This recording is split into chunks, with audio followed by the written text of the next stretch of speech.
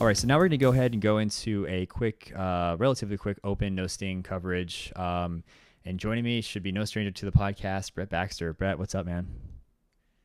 Not much. It's good to be back. Yeah, so good to be back. Can you explain that a little bit, just in case some people don't know who you are? And yeah, it's just a Uh, quick introduction and yeah, history of you and so me. I'll keep it super brief. This entire podcast is my idea. It was popped from under me in a patent dispute with Steve. I'm a little bitter about it still, but here we are.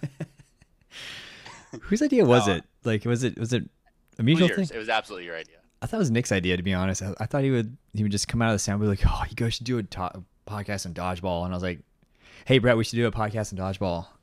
I remember like when you seriously pitched it to me. We were sitting in the marketing department, and you had mentioned that you wanted to do a podcast, and Nick was like, "I want to do a podcast," and then we kind of went from there. Nice. So it was my idea. Sweet. Yeah, it was definitely your idea. I'll argue with myself, but I won't argue with you. So I still have Mandalorian forever tattooed to my memory scars. Good. Yeah, I'm actually wearing the Boba Fett t-shirt today, and I thought about that. I was like, I wonder how I'm going to sneak this into the podcast, and I did. So when I'm wrong, I'm I'll wrong, never man. let you live that one down. You shouldn't, especially because I knew like 30 minutes into the argument that I was wrong. I was like, I know I'm wrong, but I'm still going to argue because what the heck else am I going to do here at Bogies at midnight after a no sting game or whatever we were doing? No, it was 8.5 back then. Anyway, yeah, I think we need to have you on again for sure, just because we're probably not going to talk about no sting at all if we don't dive in right now. So, but Well, let's dive in. Let's do it. let's do it, man. So, yeah, as I've said or prefaced in the segments prior, just trying to get and this is Dave Blake's idea of like a recap from the winner's perspective, not to inflate your ego, but just because you guys survived the longest, you guys might have a pretty awesome perspective than what I can get from the panel. And when I combine the two, I should probably get a pretty thorough recap of the whole thing. So let's just start with, and I'll explain why I asked this question this way, but did you guys see your team winning no sting? I think when you have a team like Crysis, we go into every division thinking we're going to win. You know, we have the talent, no matter the ball type, to go in and think like, hey, we've got a real shot at this. But honestly, the no sting division in Open was the fourth division we'd all played in. We were all super tired. Half of our team had been to every finals. The other half had gotten pretty far in every, bracket. So it was just it was kind of the end of the weekend, and we were more or less just having some fun. So I think on top of that, there are some other teams that handle no sting better in comparison. Like our 8.5 skill is generally much higher than most teams. No sting teams kind of close that gap a little bit. So I don't think we expected to win, but we definitely went in thinking like we have a shot at this. Gotcha. Yeah, and the reason why I ask it that way was because I'm pretty sure 95% of all of us expected you guys to take 8.5 open. That is, I mean, me and Joe and Nate talked about it. I think that was on all of our lists. And then we expected Heat to take no sting, and it was like the roles were reversed. So when that happened, I was like, huh, I wonder if that was what shocked, what contributed to that. And you'd said that you guys had played several divisions already, each of you guys going pretty far. Do you think you guys were just like warmed up, or do you attribute it back to just the fact that you guys were just kind of having fun and kind of like come what may, or like what was any big shifts there? I actually think uh, most people don't view it this way, I would imagine, but I actually think no sting is our better ball for Crisis. At least individually, it is for me. I think it is for Andrew and Justin as well. Rodia is going to kill me for saying it, but I think it's I think it's his better ball too. So I think just pound for pound across the board, I just think no sting is our better division, whether we want it to be or not. And so there are other teams that step up higher in the no sting division, but I still think that just we are slightly better at no sting than we are at 8.5. So it was weird to lose to a self-proclaimed no sting team in 8.5, but when we were matching up with them and others in the no sting bracket, it didn't feel like we were outmatched or like we were out of our element. Gotcha. Why do you think I have a theory, but why do you think no sting is the better ball for you guys? Um, it is way harder to block effectively for one, and when you have the arms that we have on our team, it's just really hard to block some of the guys. And then on top of that, I just think we are generally a faster, more loose style of play than most teams are familiar with. So when we're able to facilitate that with the ball type, I just think it helps us kind of keep track of where we are on the court a little better and move more fluidly. Gotcha. And we'll definitely get into it, but I mean, just looking at it was what 4-0 against Heat before you moved on to the finals. So whatever you guys did, you adjusted really well. And so going back to my theory, I thought it was mostly because we don't play 8.5 anymore here in Arizona. The only time we ever touch an 8.5 ball is at a tournament elsewhere or the random practices. But no sting is like the social league just started, so we're like 3 weeks into that. So that was kind of my idea of why no sting might have had a stronger showing for you guys. But then That might be true for me and Andrew, but as far as I know, like the San Fran guys, Ryan, Brody, even Tad, I don't think they touch no sting anymore ever. hmm, So I maybe it might be true for some of us, but I don't think on the whole that our entire team uses no sting regularly anymore. so you just be quite a few factors for everybody, just Yeah. different variances. So what I was going back to my comment with the 4-0 match against Heat. Most people say like, yeah, you look at the score, it says 4-0, but that doesn't necessarily mean you guys walked over them. But without jumping into too soon, what do you remember from that match against Heat? Like, were they the same team that you faced in 8.5, or what was different that contributed to that 4-0 win? I think they were the same team more or less. Like they know what they want to do, and they generally do a good job of doing that. I think what we did better in no sting than we did in 8.5 was we just hit our spots in a way that we didn't in the 8.5 game. There were a lot of throws in 8.5 that we kind of just gave away, and in no sting we didn't do that. I think we just hit people pretty much every time we went to the line in no sting. Gotcha. So one of the things I talked about with Dylan, and one of my observations, and really curious to hear like your point of view, was when you guys played against Heat. Heat was playing more as a team, and they just seemed way more efficient, and efficiency being connecting their shots. But one thing I noticed off the bat was Andrew was going for Vince a lot, and every time he went for Vince, whether he hit him or he didn't, he would pay for it by getting tagged out by somebody. Do you remember that happening in 8.5, or do you remember like what that was like from your point of view? Yeah, we talked about it afterward, and I know Justin especially made it really clear that what we really need is to just beat the team, and instead of focusing in on who we think we should get out first or second or third or fourth, is just let's just get hits and get people out and get ahead of people.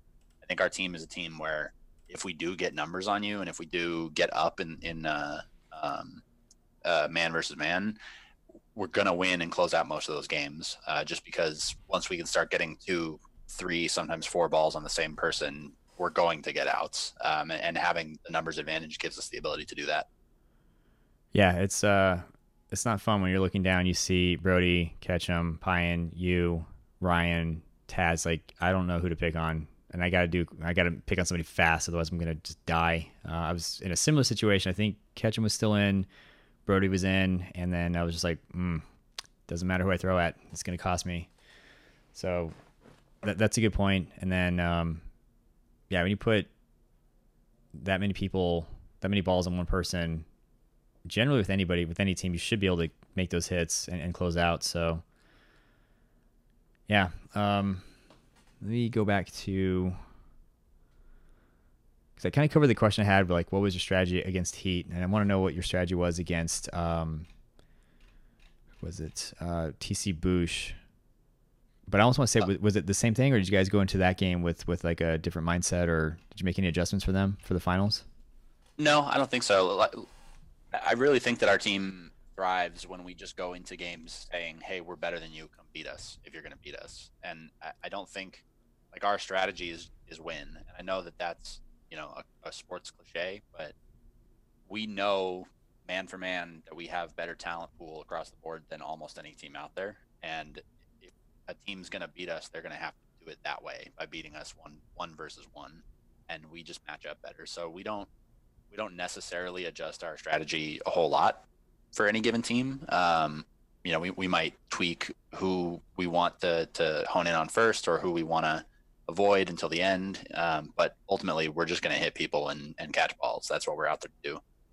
Yeah, and like you kind of talked about that earlier too, just now with like telling Andrew we don't need to get one person out, we just need to worry about getting the team out, and just kind of sometimes taking it up to like a higher level is more effective than going granular and saying, okay, for this one guy we're going to do these things. It's like, no, the focus and the mindset is the team that we believe we're better than, and we're just going to let it happen, and that clearly shows in Nose Thing, and I would say like even most of 8.5, but try not to go back into 8.5 because I can do that with some of the panelists, but yeah, I was just really curious. Like walking away from that championship, I was like, could have sworn it would be the reverse, but I'll get off that now. Yeah, I think like me personally, I can't speak for the rest of Crysis, but like I consider it defeatist to go into any match in any sport thinking like, oh, if we only shut down that one guy, then we'll win, because that one guy already beat you if you're thinking that way. So I think a lot of teams look at us that way, where if we just get Andrew out, then we have a shot. But I think that's also how we beat a lot of good teams, is they kind of go, oh my God, okay, we got Andrew, we're totally fine now. And then they look at the lineup fine. And they're like, oh, we stalled Brody and Justin and me and Tad and Ryan and. So yeah, we're not out of this yet, guys. We are still, we're not fine. Do you ever really random thing, and I can't help myself, but do you ever read The Far Side? I have here and there, yeah. Okay, so there's this one comic where it's like it's one frame and it's like a family of goldfish, and they're standing outside their fishbowl, which is on fire, and they're like, "Well, family, we escaped the fire, but we're equally just as screwed." And it's like one of my favorite because they're just they forgot the fact that there's air now, but I feel like that's how it is, like what you said with Andrew. Like, okay, you get him out, but oh crap, there's still 5 other guys that are really good that we got to worry about. So pressure's not off by any means. But speaking of pressure, was there a specific team that gave you guys like the hardest time? And we can go back into, since we have the brackets open as well as round robin. Was there any teams that like, I just for lack of better words, gave you a difficult time, or where you guys might have thought, hey, we might not make it, or? I wouldn't say we thought we might not make it, but we had Team Awesome as our second elimination game, and we beat them 4-2. And those guys on that team are just they're very springy, and they're very mobile on the court. So it's really tough to like get outs against a team like that. So throughout that match, there were just times where we would go up and throw, and I'd think like, man, we should have hit someone there. We should have hit someone there. We should have hit someone there. And the longer you let a team like that stay in the game, the more it starts to eat in the back of your mind, like they're one catch away, they're whittling us down, So I don't think that we thought that we were in trouble, but it's definitely one of those teams. Team Awesome is one of those teams where you don't want to be in a game for a long time with them. Is that just because, like you're saying, that they might cause you guys to make a crucial error, or like snag a catch, like a game changing one, or it's just is it like frustration, or what is it? When you're throwing it at guys like they have that are just hard to hit, you start to psychologically think like, okay, I need to put it more on his body. I need to put it more on his body. I need to put it more on his body. And the more and more you do that, the more likely it is that they're going to get that catch and turn it around. So, it just makes it a lot harder when they're not giving you easy outs in the early part of the game. Like I said, we really thrive on closing out games with number advantage, and against a team like that, it's much harder to do it, because even if you're getting an early number advantage, it's harder to capitalize on those last few players because they have more room. That's interesting. So when you say number advantage, like what's your strategy for that? Like, hey, survive, last longer. How do you like guarantee, or how do you ensure, or how do you help make sure that number advantage is an actual factor? Because it would be nice, if we want to win with all 6, none of us want to get hit. But is there something that you guys do to ensure that that happens? I mean, catching is a big part of it. If you're not getting hit and you're catching it instead, then you're staying in and getting an inherent numbers advantage. But I think the biggest thing is, and this is just a dodgeball fundamentals thing, is pressure from the corners. When you have strong corners like we do, it's very hard to impose your will on a team the way that you want to. So you're going up the line thinking like, yeah, we're going to throw at the dude in the middle. But then you have Andrew and either Ryan or me or Justin on the other corner, and you're in the back of your mind you have like, I might get out here doing that. So it kind of opens up, it eases the pressure on the rest of the team, which is just the dodgeball fundamental. So. Nice. Yeah, that makes sense. I mean, you don't want a team to walk up to the center line or the throw line and tee off on you guys completely unhindered, or throwing those pump fakes, trying to throw the thrower off, make them at least think of you just for a split second, because that's less edge that they have on you. So you're across the board. Our players are hard to hit. Like even even in the middle, Tad, me, Maddox, it's really tough to get easy outs on us. So it's we waste a lot of other teams' throws for them just by staying in. Gotcha. So there is something you can do to help mitigate like loss of numbers and get that number advantage. It's having stronger corners, and then just ensuring that, hey, we're still playing dodgeball at the end of the day, so just get out of the way or get a catch and make those throws costly then, so you can help that.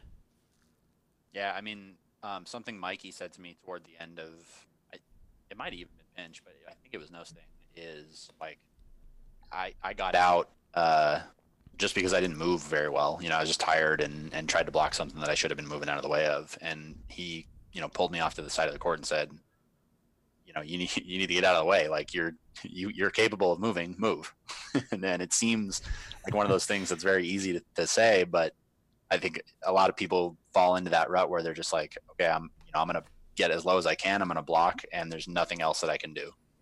So just staying out of the way of a dodgeball is, the name of the game. And I don't think a lot of people think that way.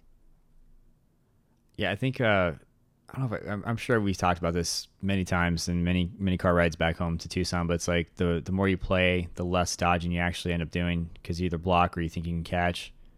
But sometimes it's just like, oh yeah, the whole point of dodgeball is to just move.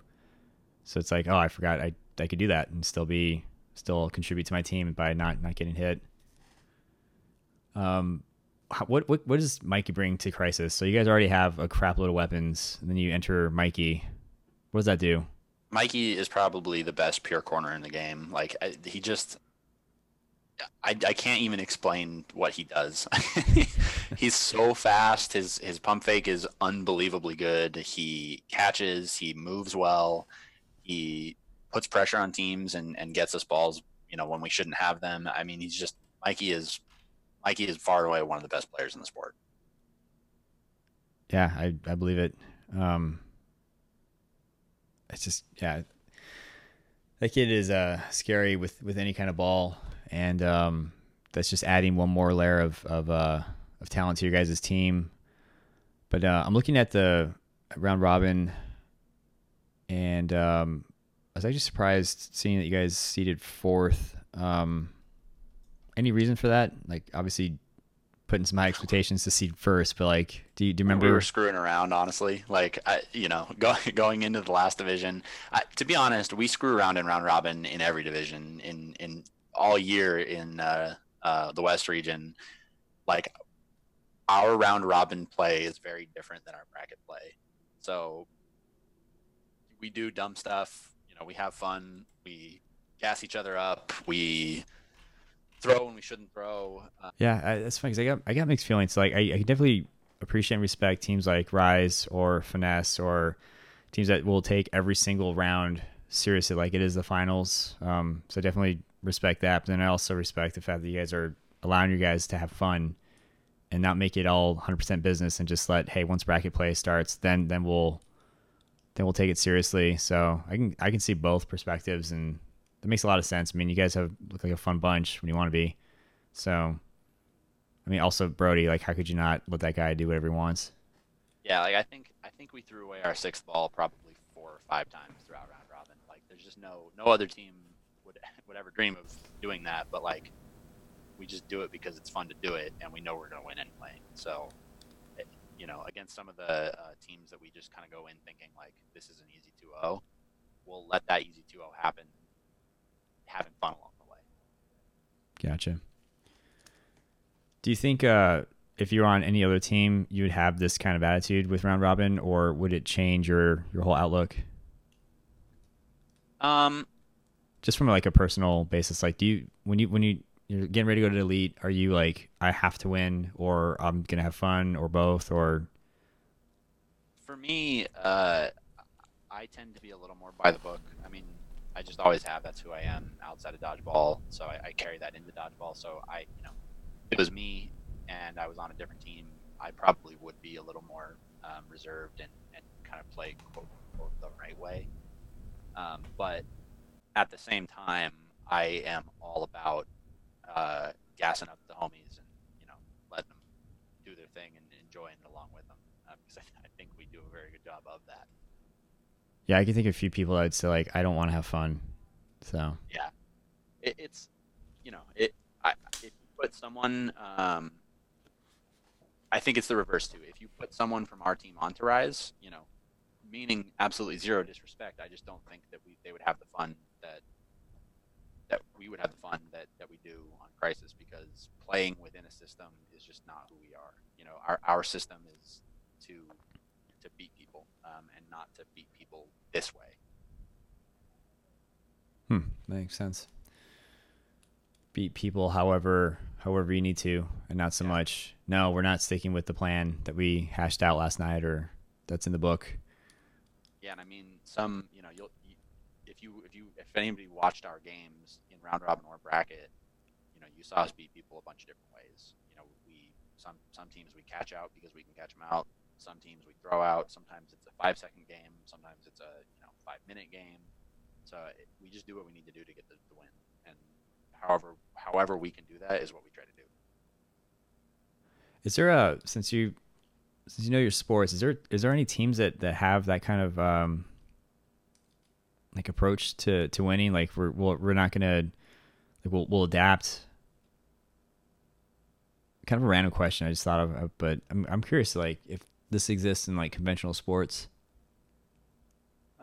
Probably not to the same degree. Like I think the word professional is what changes that when there's big money on the line like there is with big sports. It's much harder to improvise. I think that there are probably some basketball teams out there that look at it that way. The Rockets come to mind where they have their system. Their system is to shoot threes and look at analytics and say what is the most efficient scoring, even if it's not a play that would conventionally be good. But I still think that they're within a pretty rigid system in that way, and they do improvise, but not, I guess, in the same fashion. It's probably a bad comparison. Yeah, I mean it's you can't really compare dodgeball to an established sport, but I'm just curious like okay, I'm sure there's a playbook and they stick with that and only that, or do they allow room for flexibility? But that's kind of like a rabbit hole I'm trying to. The closest thing that I can probably think of is Phil Jackson's triangle with the Bulls and the Lakers. Like when it works, and if you can get players that can improvise and adapt to the triangle, then then it was one of the best offenses that's ever existed. If you can't fit that and you don't have players that can mold into that, it's awful. And so when you saw Phil Jackson try to implement it with the Lakers part 2, it just didn't work because those players didn't understand it in a way that they could be a fluid triangle offense. And I think that's kind of how Crysis plays. Is all of our players know what each other are going to do, and so we might do something that's quote unquote unconventional, but we know that we have each other's backs when it happens, so it's not as detrimental to our team as it is to some of the other teams that I've seen try to play the way we play.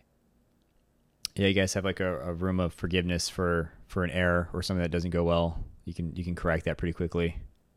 Yeah, and I think we, all of us on the team think that what we're doing is going to go well, and it generally does. So it's really hard to hold people accountable to doing anything because it's like, hey, I have a vast record throughout this region this year of you doing the right thing more often than not. So we all kind of have the green light at all times. Nice. Yeah, and I'm just thinking of lineup when you have that green light. You're not stifling that talent. You're letting it do its thing, for better or for worse. And in your guys' case, sometimes the worst isn't really that bad. You can pull each other out of it, as I said earlier.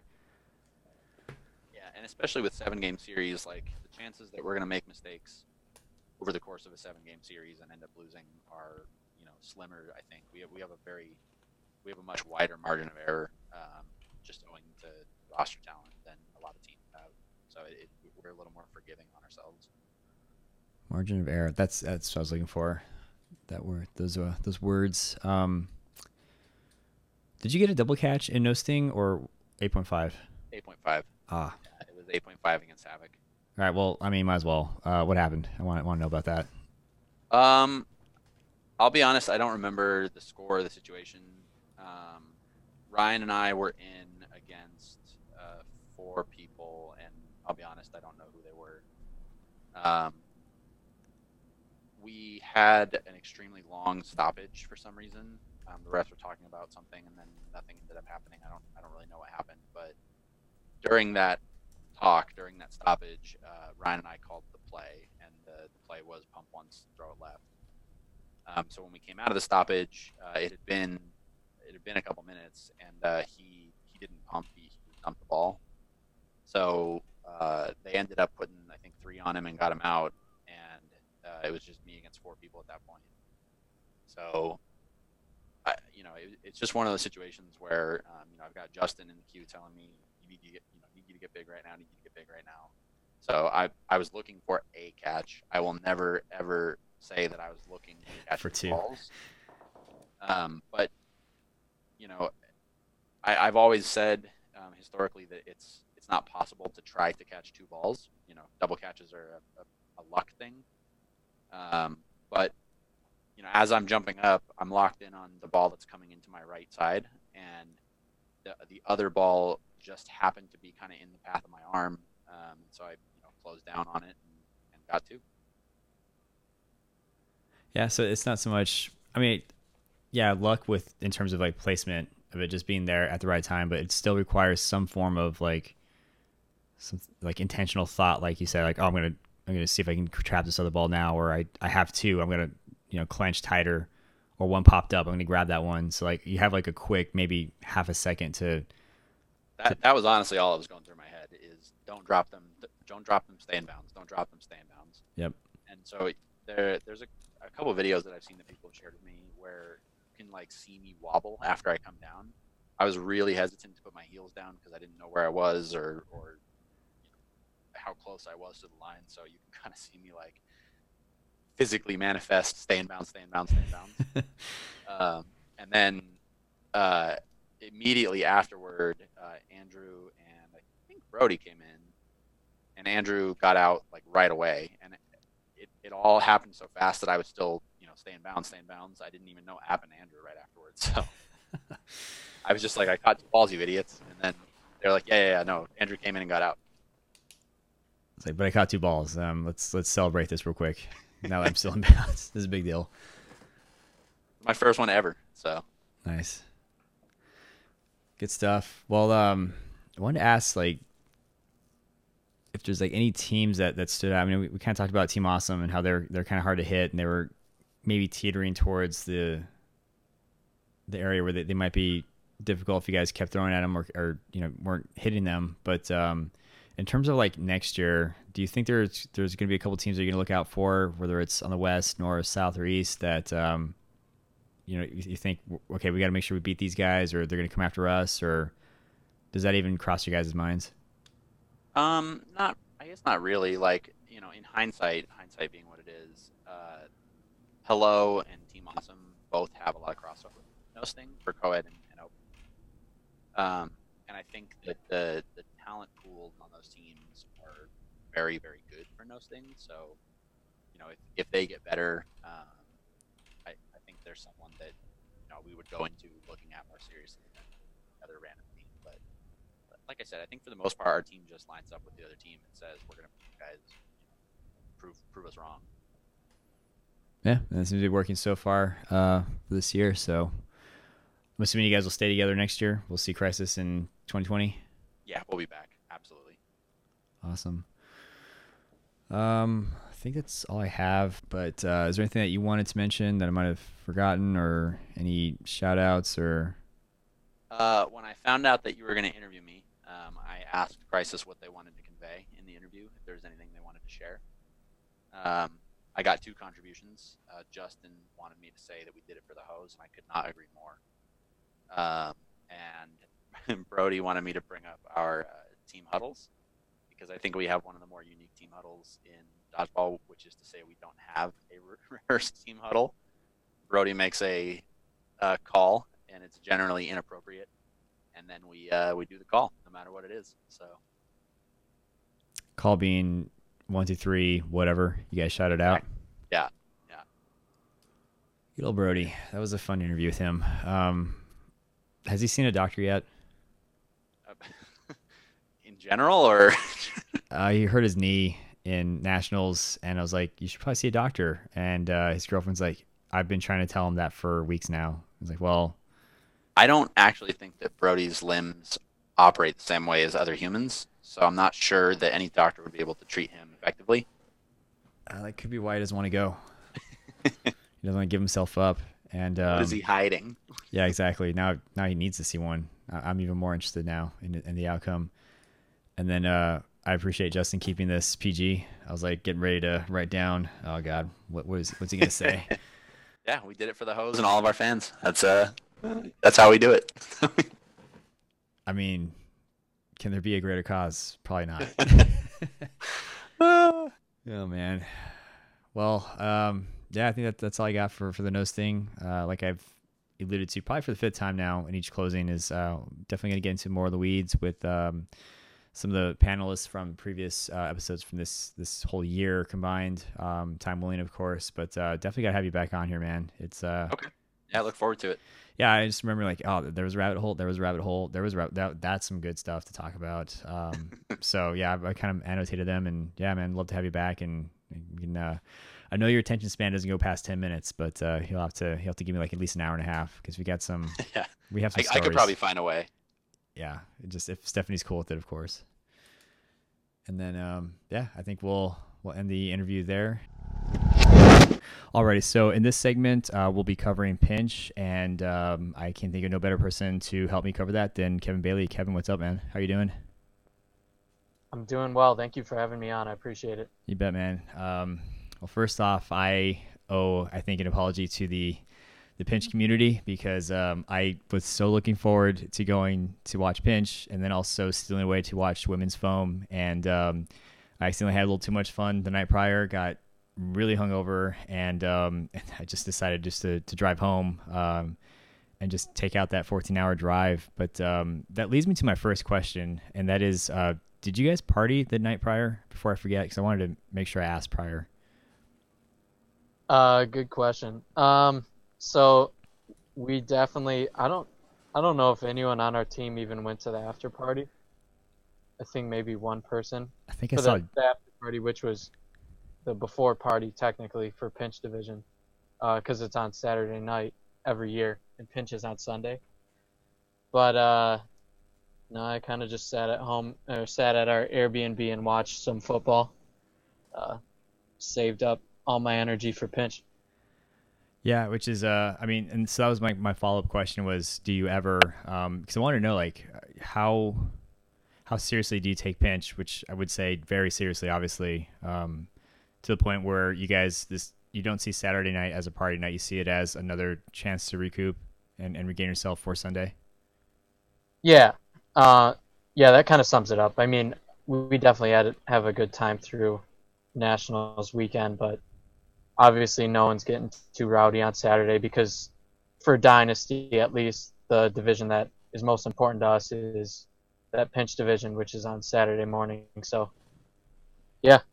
Yeah, so you want to be in your best, best conditioned. No one wants to be, hungover or sleeping in, or that makes sense. And I wonder, is there do you guys do something that night, Sunday night, to make up for that, or you kind of just do your own thing, or like what does that look like for you? At least the social aspect, just because for most of us, the weekend ends on Saturday, so.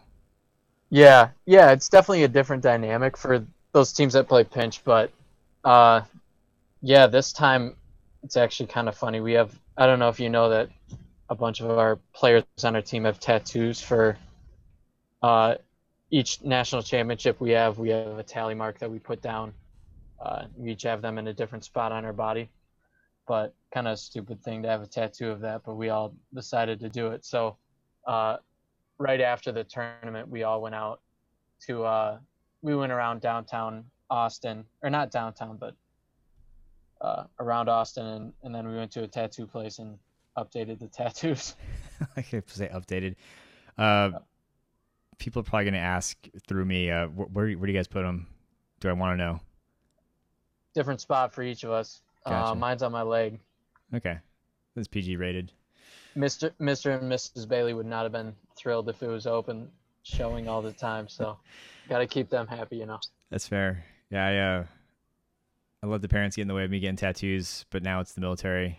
But I don't think it's dumb. I think it's kind of cool because you have it's got a sentimental value. It's not like you didn't just pick like some random thing because you thought it was cool at 18, and you got to live with that forever. Like as you get older, it'll remind you of this awesome, for lack of better words, dynasty that you guys have established. So this is your fifth tally mark then? Is that correct? Yeah. So 15? we actually, we also put in the ones that we had for college. So. Oh man, so wait, that's 11 each then. of us kind of, mine's at 9. Okay. A couple. It's kind of different for each of us depending on which years we were in college, which years we joined Dynasty. So. Yeah, it's kind of cool that the thing that the whole team does. So. That is cool, and I think the 2015 Team USA men's team did that also. I think they've got. Yeah, they got the like the Roman numerals or something. And it's kind of sweet. Yeah, I like that. On their wrist. Yeah, I think it's pretty cool to have like just a like team bonding type of thing where everyone has that connection now. Exactly. That's pretty cool tradition, and so just in case, I don't know if this was ever covered in a non-pinch discussion or an NCDA, but so Dynasty comes from your college team, right? Which is Grand Valley. Yeah, Grand Valley. Yeah, so everyone on Dynasty right now, outside of Colin O'Brien, went to Grand Valley State, which is just a college that's on the west side of the state of Michigan. So that's kind of where we all met. And Colin went to Michigan State. He also played college dodgeball. So, yeah, we all kind of formed through that. And it's because you guys had such a dominating team for so many years, you decided to kind of take that, again, that word dynasty and transfer that into the elite realm. Is that where the name came from? Yeah, exactly. I forget if I had told you that before. If you just no, I connected the dots. Yeah. Okay. Yeah. So when we started playing elite, we were just called Grand Valley, which we knew that we couldn't stay connected to our school name, so we had to come up with another name, and that's kind of what we came up with. Nice. Yeah, I'm gonna humble brag because I was really proud of myself for connecting. It was probably really obvious dots when you look at it, because I just saw talking to the NCDA more and more with you guys and Felix. I'm like, these guys have established a dynasty, and all of a sudden just ding, light bulb, like, wait a minute. It was great. Yeah, 2008, 7, 8, 9, 10, 13, 14, 15, 16, 17, 18. So yeah, it's pretty cool to see that happening now on the elite setting. And yeah, I'm not really sure where to start other than talking to Mark. He said that you blasted Tony Stumpo, so I kind of want to know about that real quick. Just, do you remember doing that to him, and do you remember like how that went? Yeah, he's already mad at me because I posted it on my Instagram. Yes. So there's nothing I can say here that's really going to save me from his wrath. But yeah, I hit him pretty hard, and it was loud. So I think the loudness factor is kind of what made it over the top, and I think that's one of the cool things about pinch is when you hit someone square, it gets really loud, and it looks awesome on a highlight video. And it stung. Like unless you're wearing like a metal plate armor, like that hurt. And he took it like a man. I was Yeah. really surprised. He didn't show any pain at all. He kind of just went to the handshake line. Still felt good though.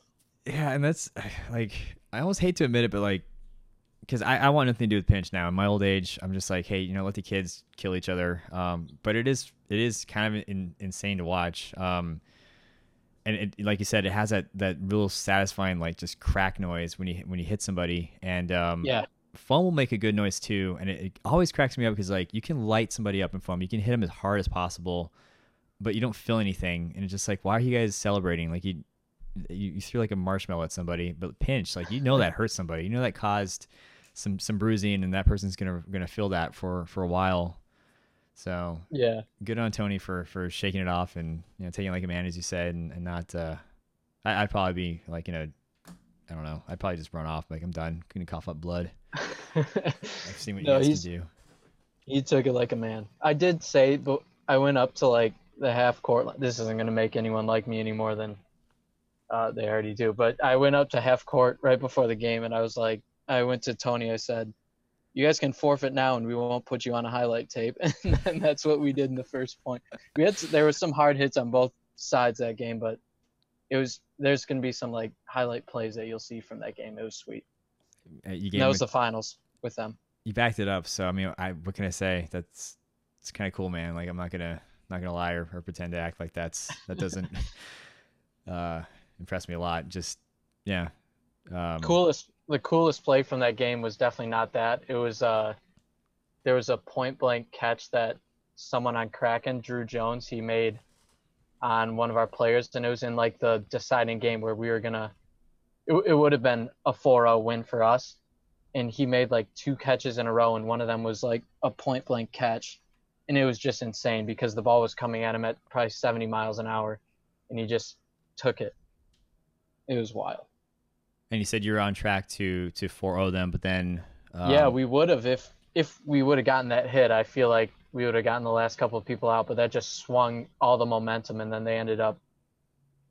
It finished 4-2, but they won that point, and they won another point right after that. So nice. And it was just a sweet play.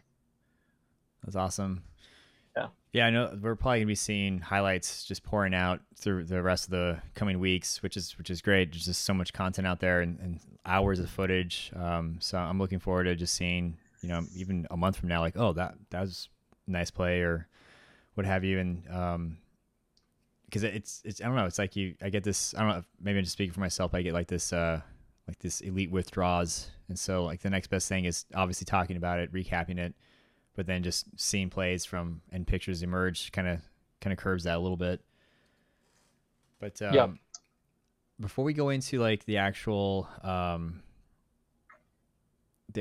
bracket, one of the things I want to ask was there any pressure going into this elite? So I mean, you're looking at picking up your 5th championship. I don't know if hearing names like Panch or Kraken or Notorious, coming after you, does that make you guys not nervous, but do you like how do you face that? Like being on top, everyone wants peace. Like what do you guys do to prepare for that?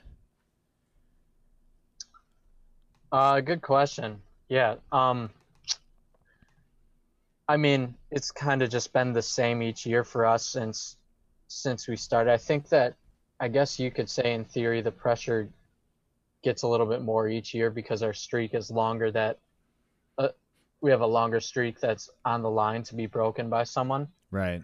And then also like kind of the teams you mentioned, Panch, they're all amazing players, and they've kind of formed that super team, if you will. And we have the pressure of going against those amazing players top to bottom on that team. A team like Kraken, who's gotten better throughout the year and throughout the last 2 years, and then Notorious, that they joined last year, and they beat us in the first round of the North region in their very first tournament as a team. So I mean, there's definitely, I would say it's more so pressure of certain teams, kind of like you mentioned, that they're really great teams. Gamecocks they added a couple new people. They added Kelvin Coster he used to play for Kraken. He was on Task Force this year. They added him. They added SWAT, but they kind of formed like a super team too. Like we had a really hard time when we played them in bracket, but I would say the pressure more came from how many awesome teams there were this year. There were so many stacked teams.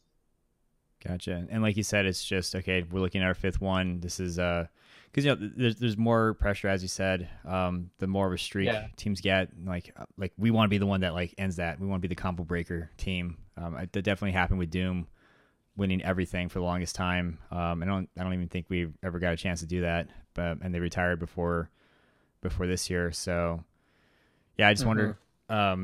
So when you lost to Notorious back in previous rounds, did that impact you guys at all, or did you kind of just like write that off as we could do better, or did you do anything different since then to make sure you guys stayed on top?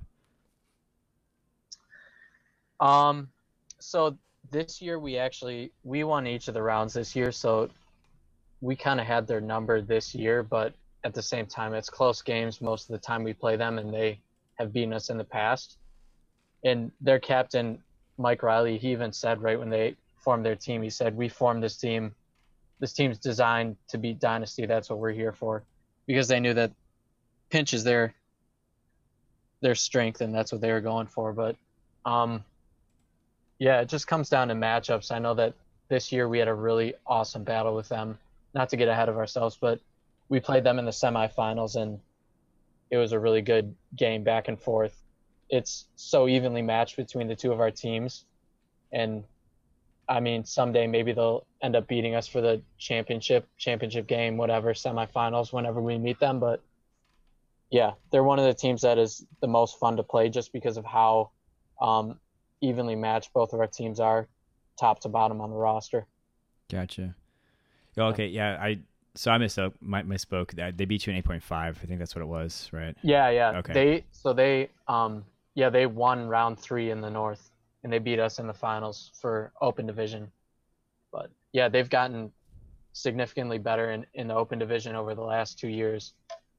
And yeah, they're here to stay, whether it's open, pinch, whatever. Yeah, it was really cool talking to Riley. He's like, we'll play whatever. Obviously, pinch is what they want. He's like, please by no means like get rid of pinch or 8.5 or but they're competitors, and hopefully we'll see them return, because a lot of people from the West are saying, yeah, these Notori guys they're linebackers, they're tough as crap, and they're fun to play against. So it's always good to see more competition from other regions. And so when you hear we formed this team just to take you guys out, what does that do to you guys? I mean, you're probably mostly speaking for yourself, but does that just make you want to play harder? Does it make you train more? What does that do? I think it's pretty awesome, because at the time it was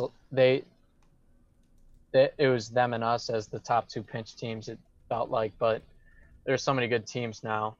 Yeah, I think it's pretty awesome that they formed a team. There are a bunch of players that also played in college, and they played at a couple of the rival schools to Grand Valley, but yeah, I think it's, as a competitor, that's kind of what you want to have, as someone that's targeting you. That's when I guess that's kind of when it feels best, when you get a victory, is when you're going up against someone like that. Yeah, it's kind of like a compliment too. Like, yeah, we must be doing something right if we're on somebody's radar and they're so focused on beating us. Like that, it kind of says a lot about where you guys stand. Yeah, and it goes both ways. I mean, our strategy is definitely based around being able to beat teams like them. So it goes both ways. Gotcha. Was there a particular team that gave you like the hardest time during nationals? Like, I almost want to say Notorious might have been one of them, Kraken perhaps. Any other teams like any nationals, or just this one? In this one particular. Okay. So I would say Rise. We played them in pool play, and huge shout out to them for always playing pinch division, even though their arms are probably dead by the end of the weekend, and they're getting up there in age. They know that. I always tell them that too. Oh, But they know that too. They've accepted it. they were. I honestly, going into bracket play, I expected them to be in the Final Four because they played us so well in pool play. We won 2-1, barely, and we kind of got lucky to do that. But they looked so good that, yeah, they ended up losing in the first round, and for some reason they lost to, I forget who they lost to, but Let me see if I can pull it up here. yeah, let me look. Oh, okay, so they lost to Rain Bros. Rain Bros actually another team that got a lot better throughout the day. They need to keep playing pinch because they'll be good. Yeah, and they almost beat Kraken too, Rain Bros. But yeah, Rise, Rain Bros, those two teams that aren't really known to play pinch that often and stuff like that, they were still sick and they were still really difficult to beat. So I noticed that maybe it's just me, but I noticed a little more of a West Coast participation in pinch, and then I'm also noticing a lot of people walking away saying they really enjoyed it. Like Alan, I just saw somehow good timing wise, he said he really enjoyed pinch for Rainbows, and so I wonder if that's something that we'll see next year is more participation. I think Joey. Should know his name by now by heart by now. Joey Kramer. Kramer. Yeah, like he's saying he enjoyed it. So I wonder if that's a good trend maybe for the elite aspect of pinch is just more participation now versus where we're talking about. I think with Mark Tripetti where it almost felt like something was wrong with pinch. Like not I don't want to say that was dying, but there was one round where it was just like not really there. But it might be like might have turned it around. I'm really curious. Oh, good.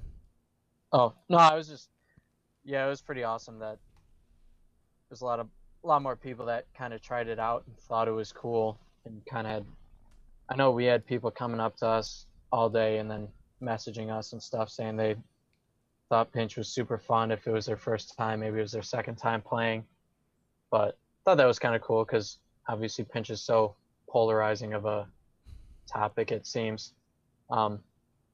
Yeah, there are times when it felt slow in the past couple of years, but this year at Nationals, there were so many awesome games, and it felt like it was going pretty fast-paced. I think that it's sort of like the meta shifted a little bit in terms of what's the best strategy to play certain teams, what's going to get you the furthest, and there weren't really that many games that turned into stall ball slowing down too much, so I thought that was good. So it still maintained its quick pace. Yeah, it seemed faster than most years, but I'll have to go back and watch some of the tape and see if I'm right or maybe if I'm just not thinking straight when I was in the game. I don't know. A little battle crazed. Yeah.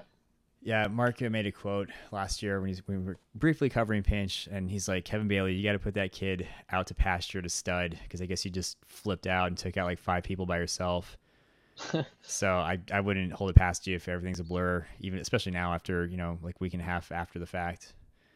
But I'm curious about Panch. I mean, thanks to Joe Coella constantly finding any way he could to interject Panch in there. I was curious how they did. Did you guys get a chance to play them? Or see them? So we did play them.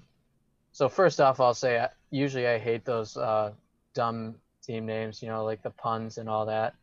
But the fact that they're promoting pinch kind of makes me change my mind. So I'm all about Panch. Oh. But yeah, we played them in pool play, and I think it was 2-1, and we kind of got lucky in that one too. It was a super evenly matched game. I remember when we went through the handshake line, and then right afterwards in our huddle, I was like, said to our team, it's crazy how cool these pinch games are when it's an evenly matched game between two teams, because we had just played a couple teams that maybe weren't at the same skill level as us, but anytime we play a team like Panch, it's awesome because there's so many hard throwers on both sides of the court. So it was unfortunate though because they lost in the first round to Kraken, so we didn't get to see them in bracket again, and I was hoping we would, because I think that would have been another awesome game. Yeah, in my mind I was thinking it was either gonna be Panch or Notorious that was gonna give you guys the final round. Yeah, that's fair. I think that especially last year at Nationals, those were the two toughest teams for us. But yeah, Panch lost in the first round to Kraken, and that game was amazing. We were watching it, and then we had to go play our first round game, and no one on our team really wanted to leave and go go play. We kind of were fighting over who got to sit out the first point, so we could sit there and still watch the Kraken game against Panch because it was so intense and back and forth. It seemed like. That's pretty cool. I mean, I'm sure that's a nightmare for Mark trying to get everything on schedule, but it's kind of cool when the action's so hot. Like, we got to play right now, but I still want to watch this game real quick. There's some good in that, obviously, and it looks like you guys beat them 2-1 in like the 14th round robin, 15th. But they were definitely warmed up at that point and probably throwing some heat. Do you remember if they were actually pinching or were they just throwing, like, I don't know if catching pinches or not. I haven't seen it. So he does, but it was kind of on and off, especially because they were trying to save their arms as much as they could in pool play, and they were kind of just having a good time. Because all those guys, I feel like every single one of the players on their team played 5 different rounds that weekend. Right. So they were all drained, and like I know that they weren't at 100%, which is unfortunate because kind of would have liked to see them at 100% playing pinch. It would have been even more exciting than it already was. But yeah, I think a couple of them didn't pinch. I know Mikey didn't pinch. Not that he asked to. He throws hard enough to begin with. Yeah, I was gonna say probably doesn't need to. Yeah. No, I still don't want him throwing a ball towards me, whether he's pinching or not. But yeah, I kind of wish. That's why it sort of would be awesome to have pinch earlier in the weekend, to have some of those teams before their arms are totally drained playing pinch division. It would make it even more hard hitting than it already is, I guess. Yeah, I was just thinking about that too. It would make the wins that much more sweeter too, because they couldn't use that. Not saying that they would, but they can't use that as an excuse. Like, oh, we've been playing 5 divisions before this. It's like, no, they're at full strength. You guys are at full strength. Like, everybody wants that too. I mean, yeah. Well, you never know. I mean, just with the amount of West Coasters that I've seen talking about pinch, I'm sure we'll see a repeat next year. Maybe some more teams will come out and give it a shot, and we'll get closer to. I don't want to say this because this is gonna sound really messed up. But like taking Sunday a little more seriously. Like, hey, maybe I shouldn't drink as much. And I want to save myself for the next day, so I'm going to go to bed early and just consider it a 3-day tournament versus 2. So I know that's definitely a change I got to make, just because I want to be there, like, in person watching this stuff, not watching it on YouTube or clips. So I think I get what you mean. And with the after party thing on Saturday, obviously that always has an effect, I guess, on some people. Yeah, we'll see. We'll see what kind of. The way it is. Well, Mark said he alluded to some changes coming down. So before I tentatively make plans, I wonder what's going to happen first, and then we'll see. But I don't see pinch going anywhere for whatever it's worth, in my opinion, based on this past weekend.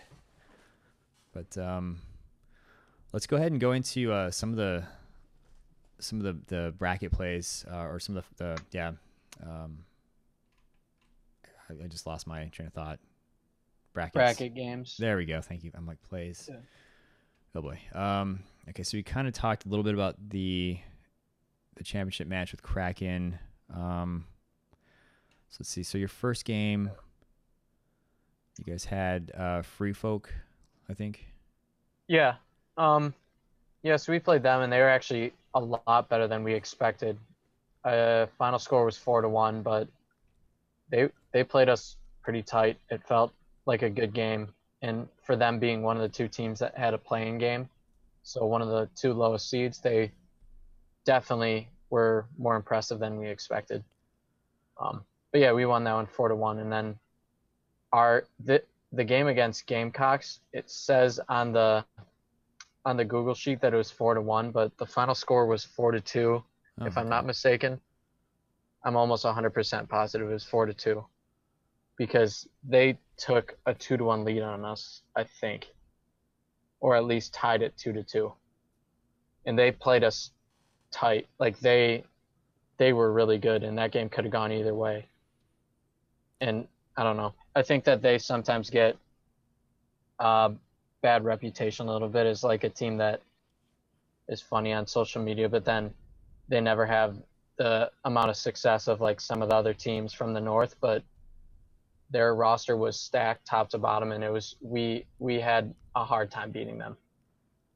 It's funny you mentioned that because I was actually just going to ask, because my first reaction was like, oh, they beat Corruption and they took a 2-0 lead on you. So obviously they're good players, but I think I fall in that same category because they're so hilarious with the memes and the jokes.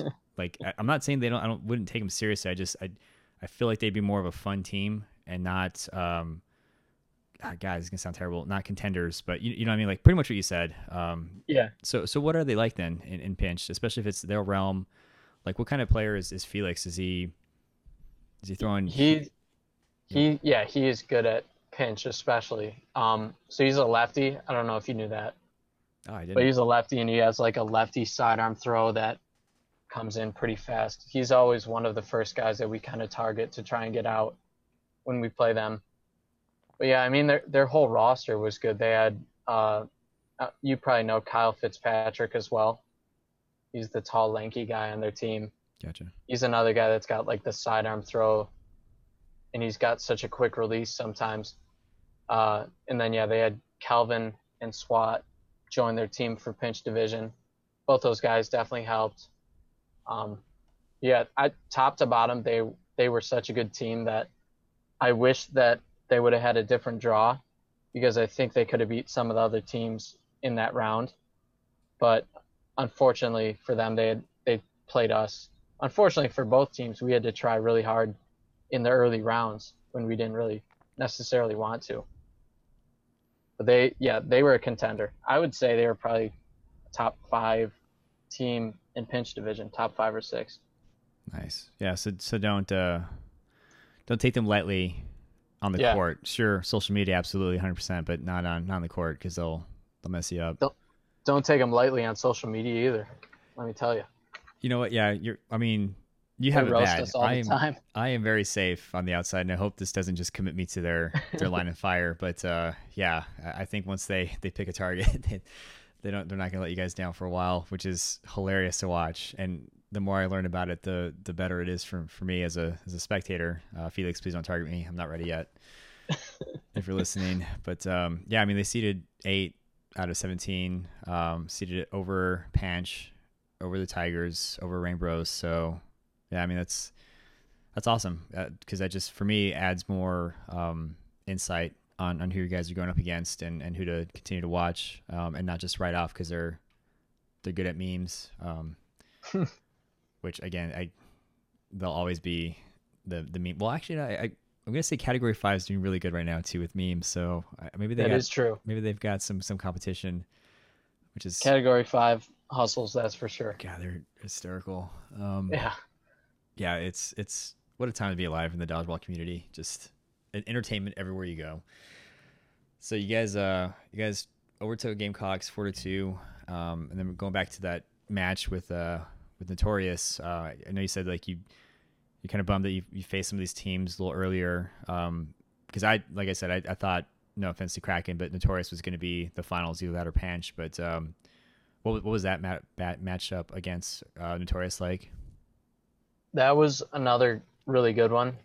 They took the first point on us. I'm trying to think of specific points. It was, like I said, our games against them are always so even, and they took the first point. I think they ended up being up 2-1 as well. Maybe it was 2-2. But we ended up taking the last 2 points. Yeah, it was like a faster paced game than usual. It seemed like, I mean, they've improved so much, but so have we. And it seemed like they were playing a little bit faster pace and less conservative. And it definitely, I wouldn't say it hurt them. It kind of just forced our hand as well and turned into a more fast paced game on both sides. But it's always so fun playing against them. And yeah, kind of like you said, we expected we would have played them in the finals, but we played them in the semis, and it was a awesome match. And Nice. Kraken definitely deserved to make the finals.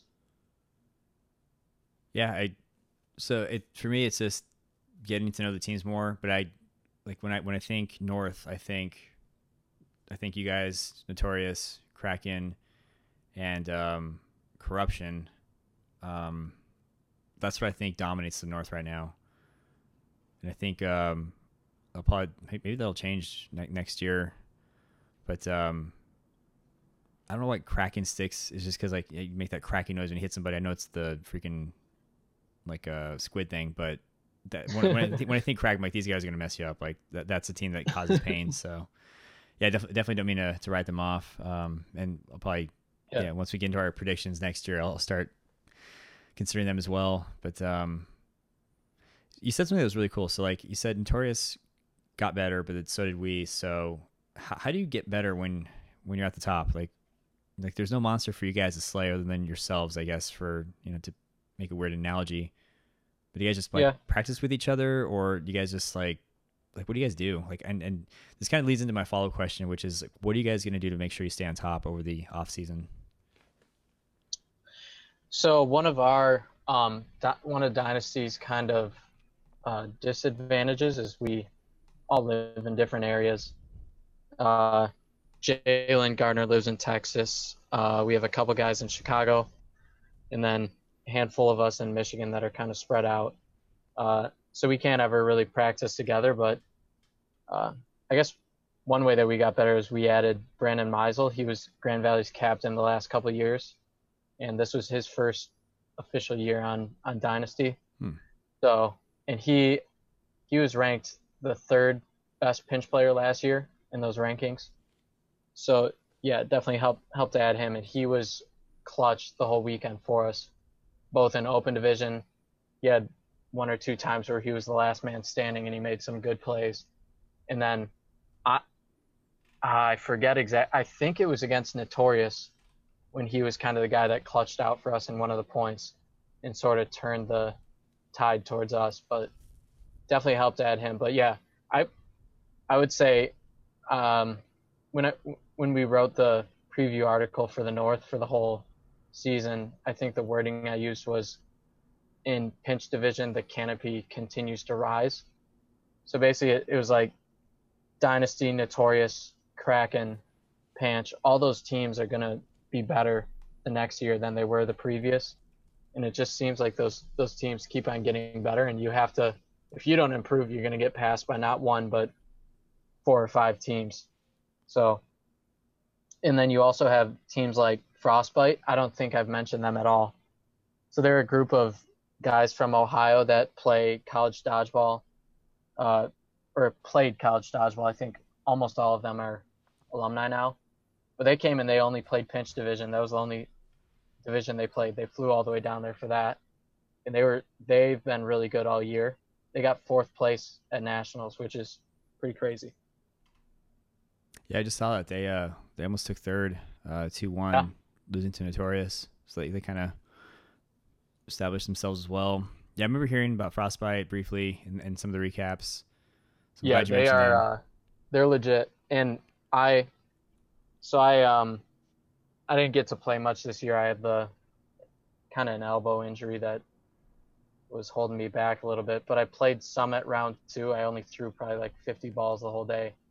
But at round 2, one of the guys on Frostbite, his name's Max Kowalski. He went to Bowling Green State, and he's been a college dodgeball All-American for a couple years, but kind of an unknown for all these elite players that maybe didn't play in the NCDA. So he, in our game against them, I think it was in bracket play, he hit me so hard in the right ear that it ruptured my eardrum. Oh, and geez. I was deaf in one ear for that night and the next day until I realized, all right, this isn't coming back. I need to probably go see a doctor and see what happened. Found out that I ruptured my eardrum. So he hit me that hard and that square in the ear that lost my hearing. Took me like 2 months to gain it back too. Were you freaking out at all? Like, holy crap, I'm gonna go deaf this year, or like, that's pretty scary, man. I mean, right when it happened, I was like, okay, I just he hit me really hard. Yeah, he rung my bell. That's about it. But yeah, I'm gonna get my hearing back in a minute, and then just the longer it took, and then I wasn't getting my hearing back. I realized something's probably wrong, and then I did that thing where you plug your nose and you like kind of you put pressure in, and all of the pressure just went out my right ear, and that kind of told me there's a hole there that wasn't there before. Something's wrong with my ear. you're like, that's not So good. I found out it was ruptured, and then pretty easy to heal. It just took a month or so, and it's healed. It's back to normal now, but That's good. kind of cool story I get to tell people when any friends or family, they say, "Do you get any injuries from dodgeball?" I get to say that now, so that's a kind of cool one. Yeah, I almost lost my hearing in my ear. That's come play pinch dodgeball. Yeah, exactly. More people come play pinch. Yep. You won't get hurt. Nerd moment. So I think you did a Valsalva. That's what it's called. When you like try to force some air through like one passage to see what happens, and Yeah. that's crazy. Yeah, Dang. it was pretty weird. Yeah, I keep wondering. I know I've made this comment a lot, but I swear, if dodgeball continues 10, 15, 20, 30 years down the road, there's going to be helmets being worn like a cross between like hockey, maybe Tron, just some kind of protective equipment. And they're going to look at us like these guys are idiots, just like how we look at football. Like you look at like the padding that football players wear now, and they're still, worrying about like concussions and whatnot. But then you look at what they wore back in whenever football first started, like little leather caps and like pillows for like shoulder pads. And like those guys are nuts. Like what were they thinking back then? I feel like that's going to be us, especially. I didn't even think for a second that you could hurt your ear. Scary, but I guess all the more reason why you shouldn't flinch. You should just kind of square up as best you can. Which is really easy to say for me. Yeah, I'm glad you didn't lose your hearing. That would have been pretty bad. It would have sucked, especially for something so fun as dodgeball. Yep. That would have been terrible. Yeah, that's how'd you lose your ear or your hearing, Uncle Kevin, playing pinch dodgeball? Young man. But well, I think it's all I had. Like I said, in the opening to this was just basically we want to get like your perspective, just kind of interviewing one or two winners from each division, just to kind of see through their eyes what it was like, since they probably had like I don't say like the best path of the bracket, but they can certainly recap a little bit more, and then definitely want to follow up and talk a little bit more with Pinch with another panel in the next episode. But is there anything else that you might want to shout out, or we might have missed or glossed over before we wrap it up? Let me think here. Well, yeah, first off, shout out to you for all these podcasts that you're putting out. I know everyone appreciates that. Oh, thanks, man. We're all going through, kind of like you mentioned, the withdrawals from Elite, so Yep. it's always good to talk about dodgeball or listen to people talk about dodgeball is always nice. So, let me think. Yeah, I mean, we kind of covered every team. I would just say shout out to all the new teams that tried it, like Outsiders, team from the South, a couple teams from the South came to Pinch Division, Rain Bros, Rise, all those teams from the West that played. I think it was a really fun Pinch Division this year compared to other years. And like kind of like you mentioned, there was just some people that had positive things to say about Pinch, which is sweet because it's not really a division that many people get to try out. So when people try it and they like it, it's kind of sweet and makes you excited that maybe they'll make their own team next year. Maybe they'll stay with it and get a better team. I don't know. It's just always cool to have new competition, and especially for us with Pinch being our favorite, it's cool to see some of the new, like really good players like Outsiders. Those guys are so talented. To see them try Pinch, and then maybe next year they come back and they beat us 4-0, they're going to be really good because they practice it. Who knows? Yeah, and it's like, I know I'm always joking about like, oh, foam is terrible, cloth is awful, Pinch is for psychos, but like any dodgeball at the end of the day is good dodgeball. And so when it's all said and done, it is, I do like seeing people willing to try something and have a positive experience, even if it's cloth one day, heaven forbid. But let's see, there I go. But Yeah, it's good that people have this, and especially when I was talking to, I think it was either Mike or Mark Tripietti about just how Pinch was kind of, it was at like that moment. Like I don't think it was really that bad looking back, but just at that time period, it's like, oh no, we're about to lose another division, because you feel that anytime like a player retires or a team goes away, we're so small, like it hurts. So to see more growth and cross, wow, like my words are just terrible, cross pollination between divisions, that's good, and we want to see more of that. So hopefully we'll have more teams next year, and we'll have more highlights, and we'll see more regions crossing over and giving it a shot, and that's probably all you can ask for. So awesome, man. Well, yeah, I think that's all I got. So I think we'll end this segment here. All right, so for this segment, we're going to go into the women's recap, the no sting, to be specific, and helping me do so is Rachel. Is it Rodia or? Yeah, it's Rodia, right? Rodia. Awesome. Yep, you got it. Well, thank you so much for hopping on, and let me immediately preface this with it's September 26th, so quite a few days have passed since Elite, Yep. but thank you for being willing to help me kind of talk about it. You're welcome. I'll do my best is what I can remember. Yeah, exactly. Definitely have some time to go up against, but well, let's go ahead and just start with like just a quick introduction.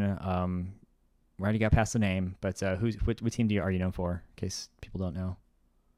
Yeah, I play on the West Coast, and I play for Pop That. Awesome. And how long have you been with Pop That?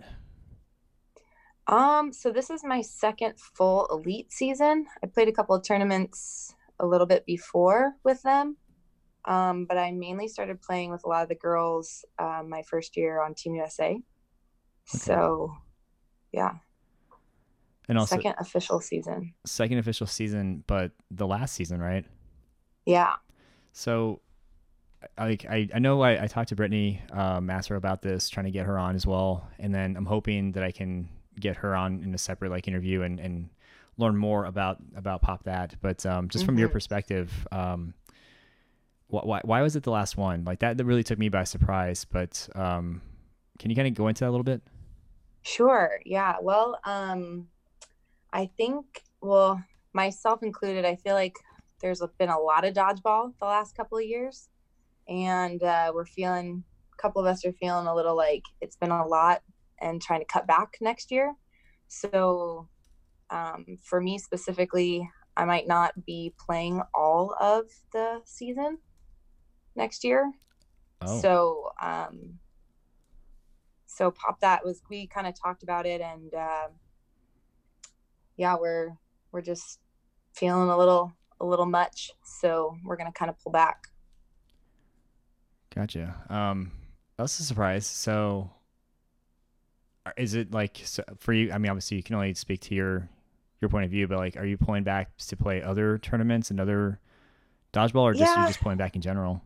I mean, I don't want to completely stop dodgeball, but I think just kind of pulling back and not really committing to an entire season. I mean, that's a lot to commit to throughout the year. So, and I know there's like an off season for Elite, but I mean, there's still big tournaments in between Elite, so it's kind of a lot. Gotcha. Yeah.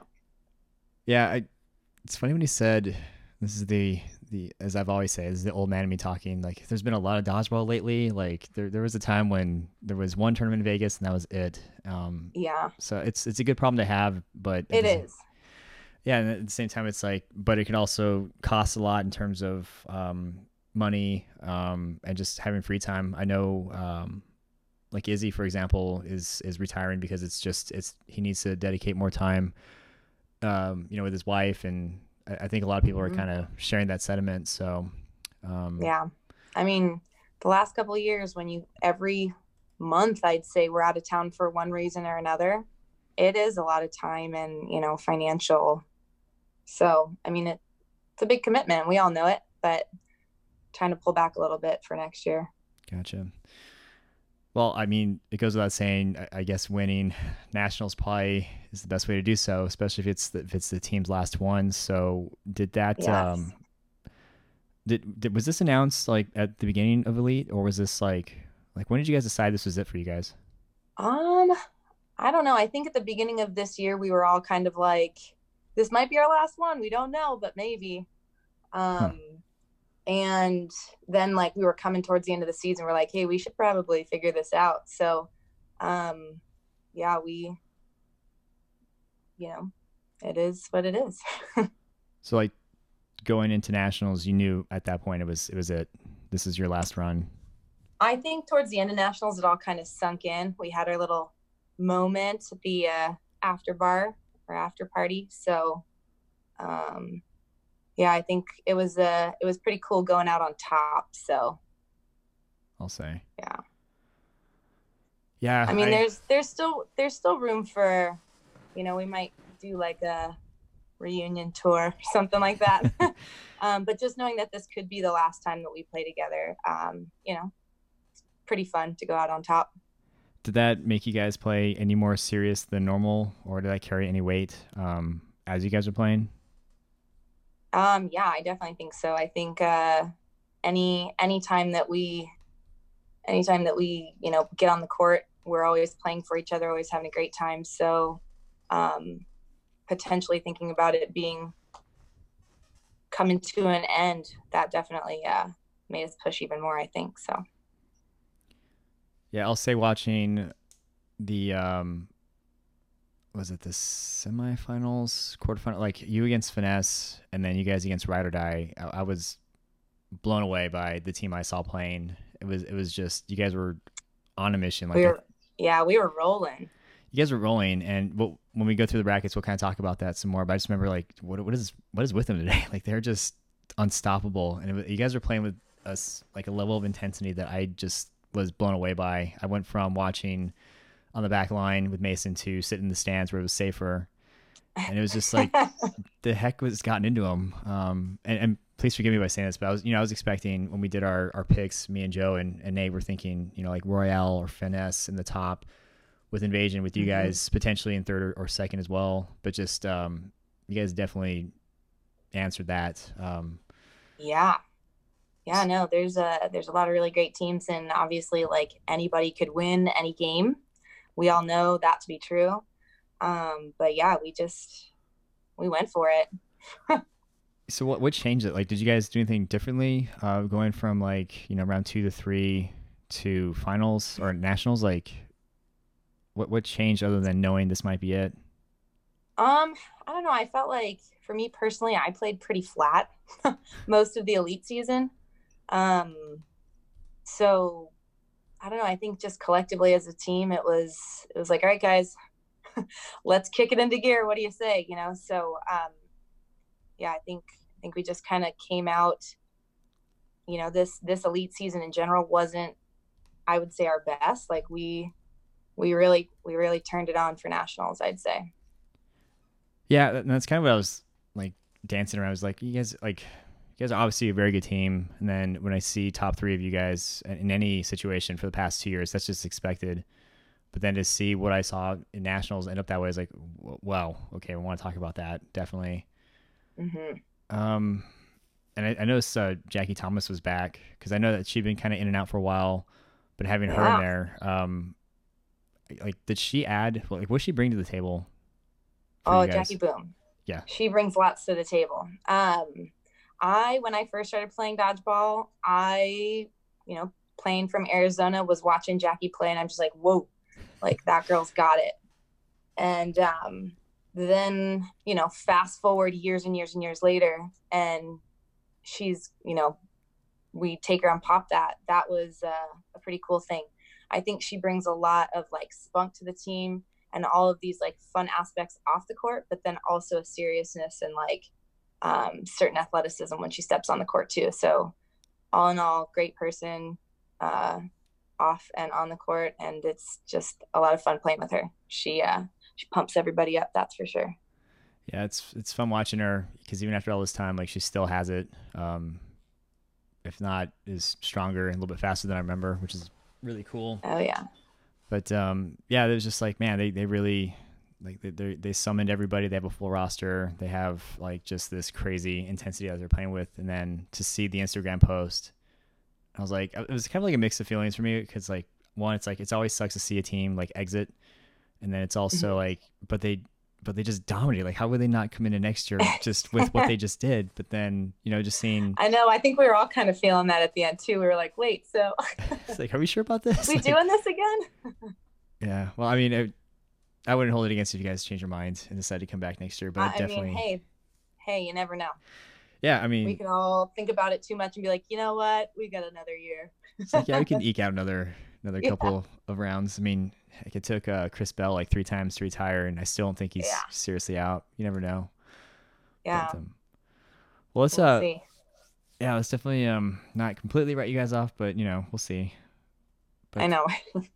let's go and get into like some of the actual like round robin bracket play. From what you can remember, again, this is definitely like 26 days after the fact. So just want to, in case anybody is upset, that's my fault, not yours. But what can you remember in terms of like teams that gave you guys like the hardest time? Like, that's one of my favorite questions to ask, and I can never phrase it right. But who got in your way? Who impacted you guys? Who did you have to beat? Like, what were some of those teams? So, I mean, I think we played pretty well all day. Our first 2 games, we came out, I think we dropped our first 2 games to Clash. Could be wrong about this, but Clash and Outsiders, I think, were our first 2 games. And I think, I might be getting this wrong, but I think they might have been our only 2 losses of the entire day. Thankfully, I think Relina put these awesome brackets together in spreadsheets. So she is such a lifesaver for this very reason. But yeah, your first game, you lost to Outsiders 2-1. Yep. Mm-hmm. And then, man, good memory. Yeah, 2-1 against Clash. So. Well, yeah, I think they were our very first 2 games. We were still kind of getting warmed up.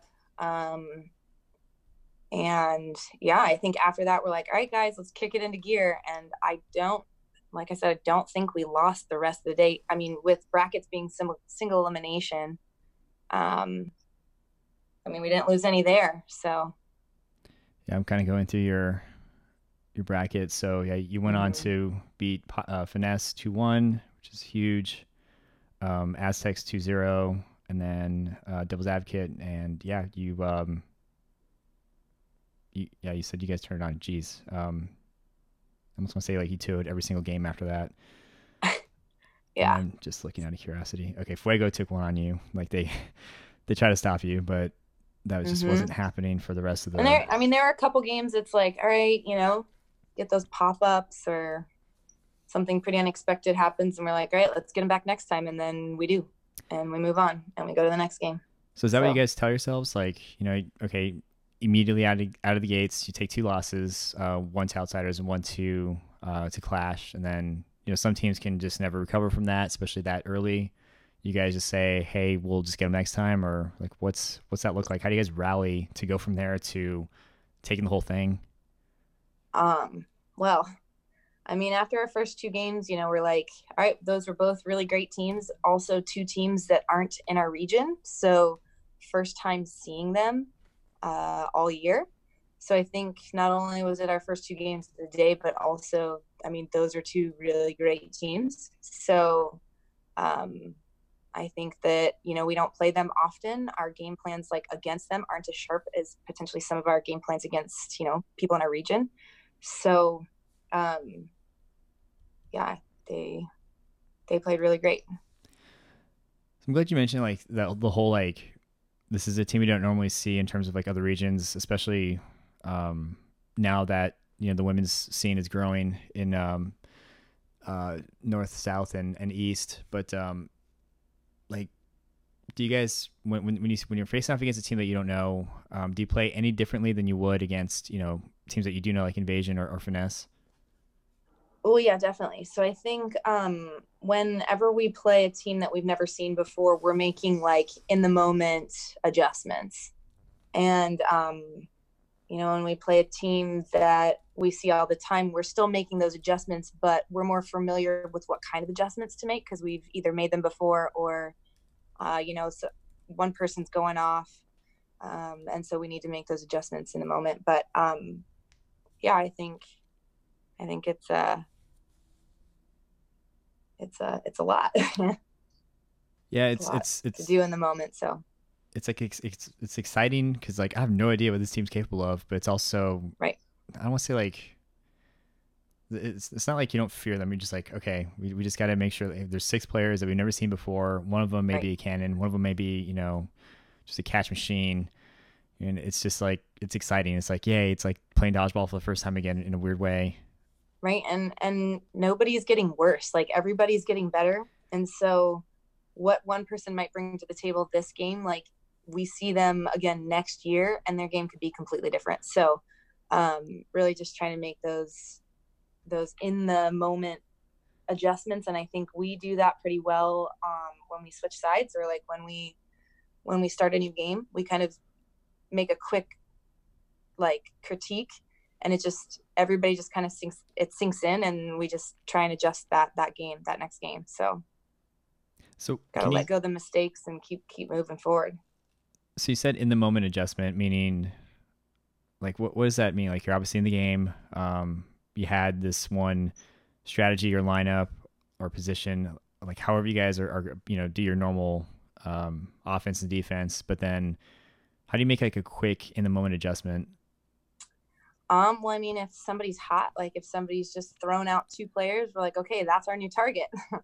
Or you know, whatever the case may be. Sometimes there's a new target, or we're noticing somebody's calling plays, or you know, somebody becomes exposed and we need to take a shot. Like there's a lot of different things in the moment that we kind of rely on. And I think that's something that we've always done pretty well of doing. So that's awesome. So it's kind of like you guys have to just remain fluid and adapt. So if like somebody is murdering your corner, like, hey, I can't do anything against this person, you guys swap out or just try something real quick versus going up against like any West Coast team where you've played them so many times, like you already know what works. Right. And we know, I mean, you know, the West Coast teams, we kind of know where other people are on the court.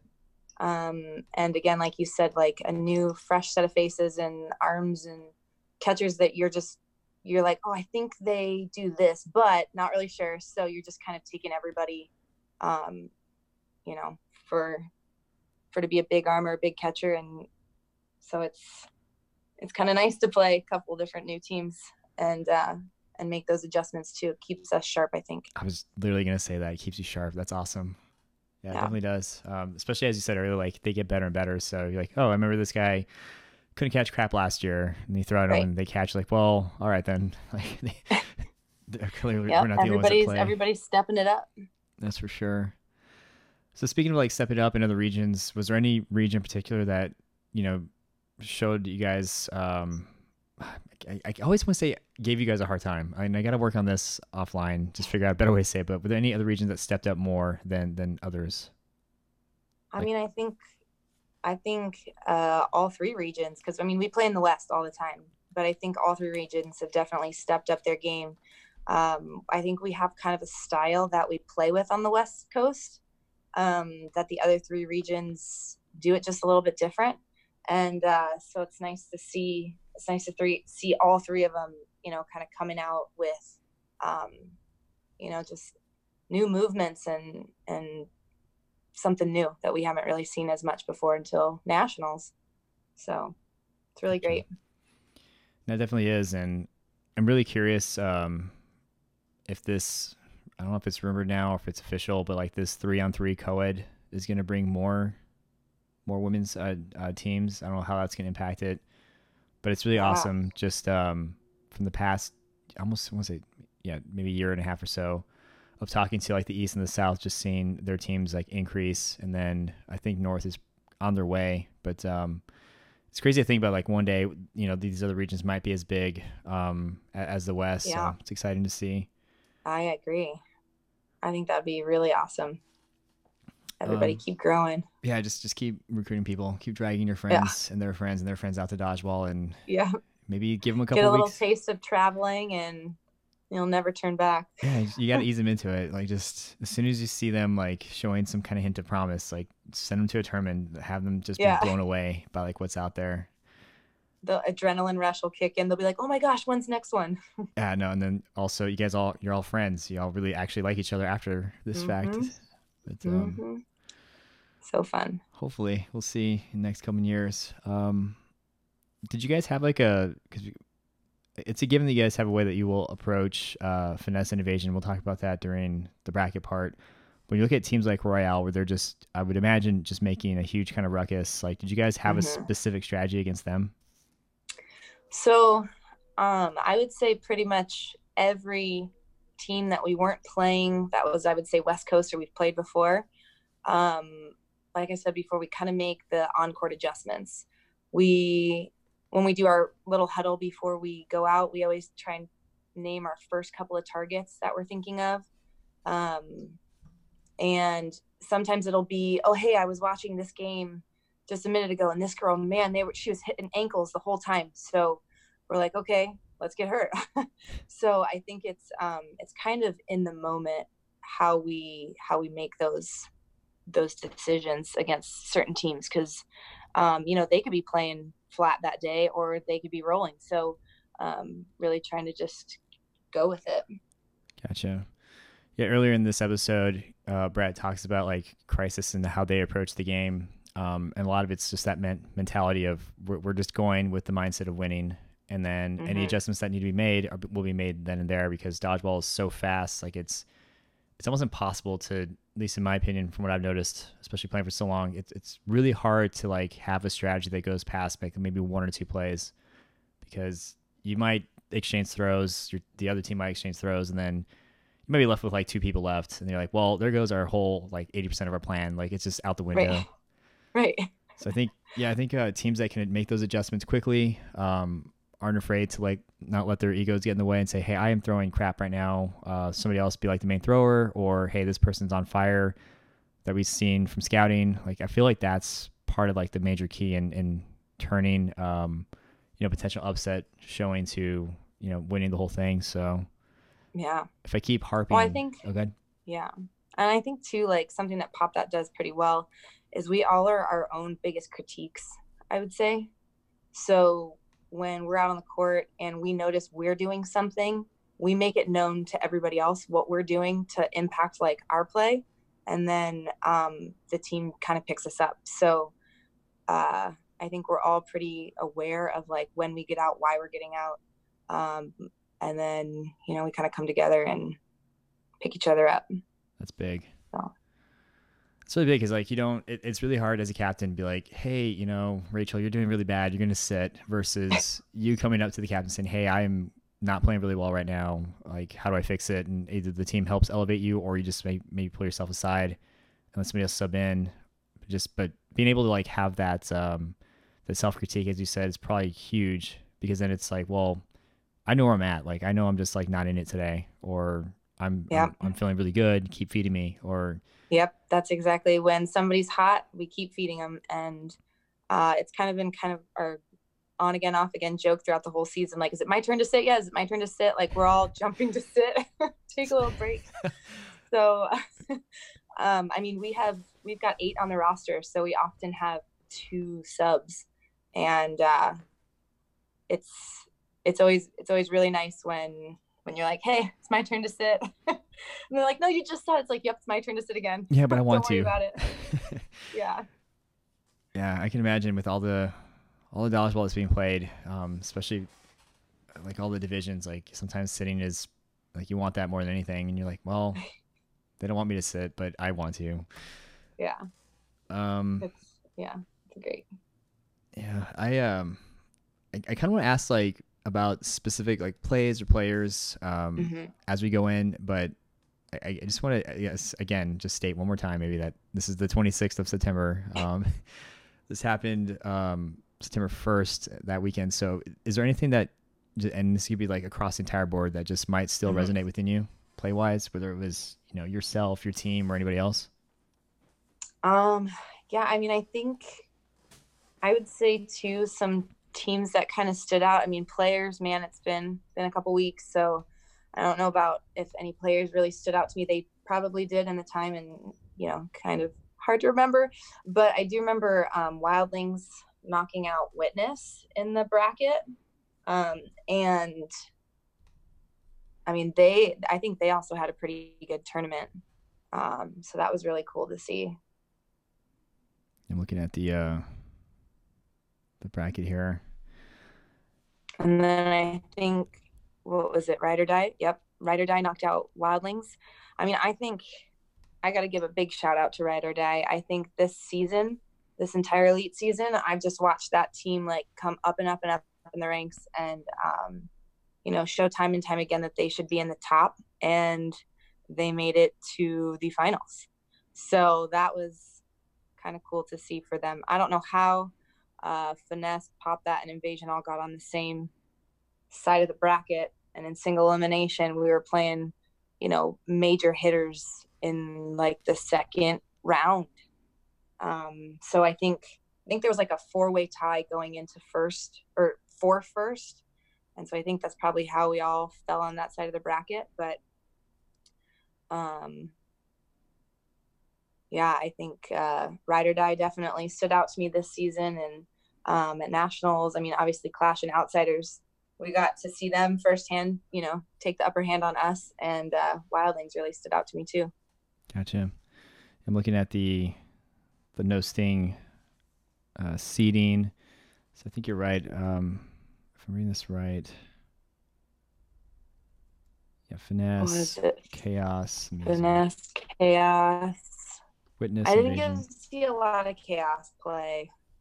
I can't remember if they were on the other side of the bracket or if they were on our side of the bracket, but they came out, I think, tied for first, right? Yeah, and it's crazy because like this is where I was kind of kicking myself for being tied to the Ball State booth, because Christy Stevens ran up to me and she's like, Chaos just seeded first, and all I heard was Chaos took first. I was all, what?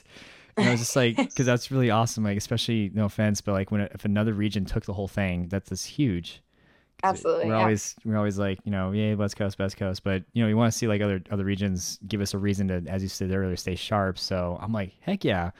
But I don't think I said that to her. I think I just stared at her, and like in my mind I was having this conversation because I was just like flabbergasted, for lack of better words. So I remember like, I got to get out of here. And I think thank God for Mark Hill. I was like, hey Mark Hill, can you watch this and just make sure no one steals anything? And if they do, tell them Merry Christmas or something. I gotta go. And that's when I finally made my way over to your guys' gym.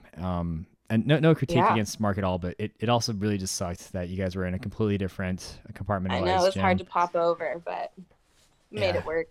Yeah, it made it work, and that was I was just like, I gotta be there. So, but yeah, 5-way tie, I think you said, or 4-way tie. Yeah, I think so. Chaos, Witness, and Invasion, I think, were on one side of the bracket, and then Finesse, Pop That. Let's go to the bracket here. Yeah, they were on the other side. With Royale too, I think. Yep. Man, there's so many games I wish I'd seen. Like I heard Union had a really good showing too, and I think they did. They took out Royale 4-0. Like obviously the first instinct is always to say, "Holy crap, that was a sweep," but then you never really see like, okay, but was every game brought down to like the last player? Like, was it a shootout or stuff like that? So, I mean, forehand 4-0, that's a pretty big one. Yeah, and then they Union is also West Coast, right? Mm-hmm. Okay, I remember calling him Onion for like the first 2 rounds because the writing looked like an O. But I'm just trying to see if there's like any other like did not see that coming kind of thing, like Ride or Die. No offense to them, but good. I mean, that being said, Pop That we seeded 5th because we lost twice. So I think all of the other teams only lost once. So I think that had something to do with like the way it all fell out in the brackets. That's crazy that 2 round robin losses could be that costly just because of the top 4 teams there. Yeah, well, there's a lot of teams, and when you break us in half, I feel like there's a lot of room for anybody's game. Yep. Well, I was saying earlier, like I was not really expecting Ride or Die to go that far. Don't kill me, Carla, if you're listening. But that was surprising because again, I'd already in my mind thought, Finesse was going to take it, maybe against Evasion. So going in there and then seeing or hearing that Union had taken out Royale, I was like, oh, dang it, I didn't get to see them play, because I think I got in just as you guys were going up against Finesse, and that's when I just saw like just this insane battle. But if you can kind of go into your, before we get to that one, if you can go into like your battle with Invasion, what was that like from what you can remember? So Invasion has given us trouble the whole season. And I think we know all of their players so much. I think there comes a point where it's almost over analyzing. And they played well. So seeing them that early, I think kind of shocked us both teams. And I mean, we had been playing well, and we took them out this round. I think, what was the 2-4? Yeah, we went back and forth a couple of times. And so. Yeah, and that's like I said, again, I hope I don't get a lot of flack for this, but just you'd think that's the finals, like that's the final game. So going up against a team like that you're, I mean, because it's usually just the case in the West, like it's always you three, I feel. So for that to happen that close or that quickly, I mean, obviously it must have done something, because then you went to go 4-0 against Finesse. So I mean, well, and Finesse too was playing down, so they had Paige had broken her foot the day before, and then they also, I think Crystal was out of town, so they were playing with 5, and I think that definitely impacted their play. I mean, playing down is not always ideal, but you always got to count for, injuries. We had an injury on Pop that. Erica went down. Ooh, I can't even remember what game it was, but she went down, and we were like, oh, we got you. And I think that also lit a fire under us too, during bracket play. So, we met Finesse, and I think we handled them pretty. Let's see, I think it was 4. Oh, yep, it was 4-0. So that was definitely a handling. Like that's the best way I could put it. You guys were just like I've been saying. I think coming off of a win like Invasion 2, that's a really big win for us. That's a really big win. So, coming off of that game, we're like, yeah, we're not losing now. Sorry. So, we didn't. Yeah, and that's the thing. It's like you guys, like I said earlier, you guys were just on a mission, and all these little things that kept happening just kind of added more fuel to this fire to just propel you guys into the finals. So you're basically like, yeah, we're not winning. Like that was the impression I got after watching you guys beat Finesse 4-0. And like, shout out to Finesse for even getting that far, -1 Paige, minus Crystal. I mean, they still played amazing with 5 players. So yeah, exactly. And they ended up taking, I think, 3rd, right? Yeah, they ended up taking 3rd still. Yeah. So down 1 player, down 1 Crystal, and you're 3rd in the nation. Like that's still incredible. But you guys were just, sometimes I feel like there's a team that's just on, and there's literally nothing you can do to stop them. Like they're just gonna win. And I feel like that was kind of you guys. That was a takeaway I got. And watching your matchup against Ride or Die, I think they took the first one on you, or maybe the second. They took one, and I cannot remember which one. Yeah, it was like the early ones, because at one moment I thought it was going to be like I hate to say it was like an even battle, like you guys score 1, they score 1, they like back and forth like tennis. But well, like I said, I think they've been coming up, so playing them over the last elite season has definitely, they're tightening up. They're becoming contenders, and I mean, I think they made their way through that side of the bracket, and they deserve to be there too. So well-fought game. We'll be seeing more of them, I hope. And that's the thing. Yeah. Like, I'm really curious, like, okay, which of these teams are going to stay together? Which of them are going to separate and form new teams? Or rebrand, as they say, because I know Finesse was one of those rebranded teams. Now that you guys are allegedly retiring, are you guys going to splinter off and form new teams, or what's the layout going to look like next year? I mean, I'm not really sure what the future holds. I know that there's a couple of players that still want to play, the entire season.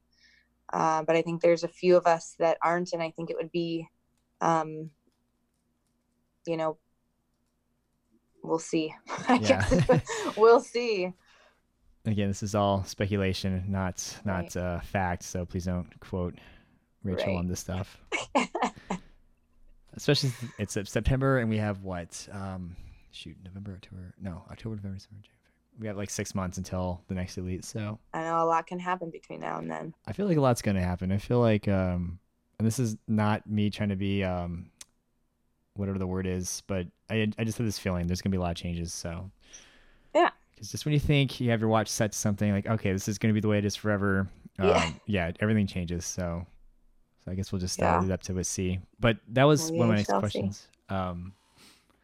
So that was one of my next questions was like, what's next for you? So obviously you've got Worlds coming up, enjoying the workout videos. Yeah. Yeah. We're on a pretty tight schedule. Yeah. So are you guys like, do you have like set regimens for when you're working out, or is this just like your normal routine? Yeah. So the women's side, we've been definitely taking advantage of working out. The players that are all in LA are, practicing weekly, and we're all participating in some pretty good workouts provided by Brenda.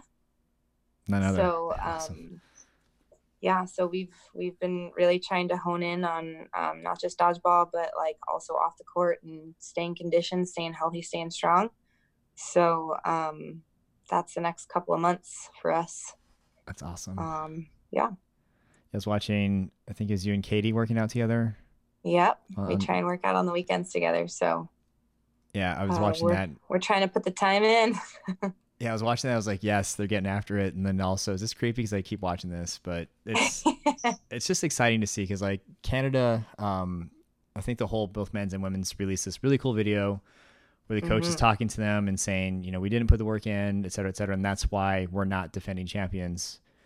And then I see, I see your guys' videos. I remember videos last year of like, is Brenda just beating the crap out of I think Karina and Brianna. I was like, yes, like that's what the women are doing. I don't know what the men are doing.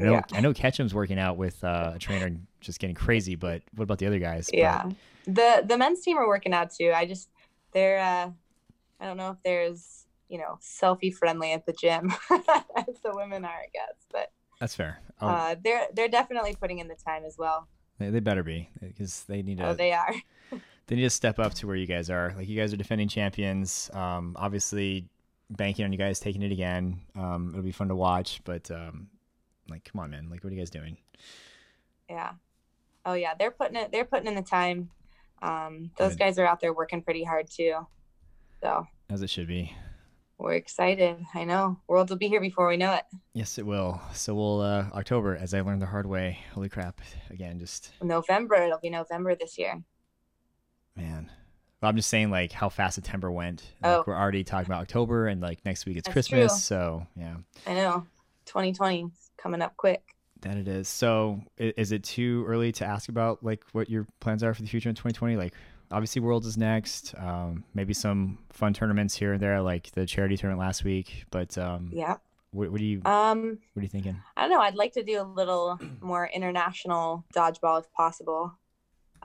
So maybe trying to cut back on a couple of the tournaments that are going on here and maybe save up for some international play next year, but we'll see. Gotcha.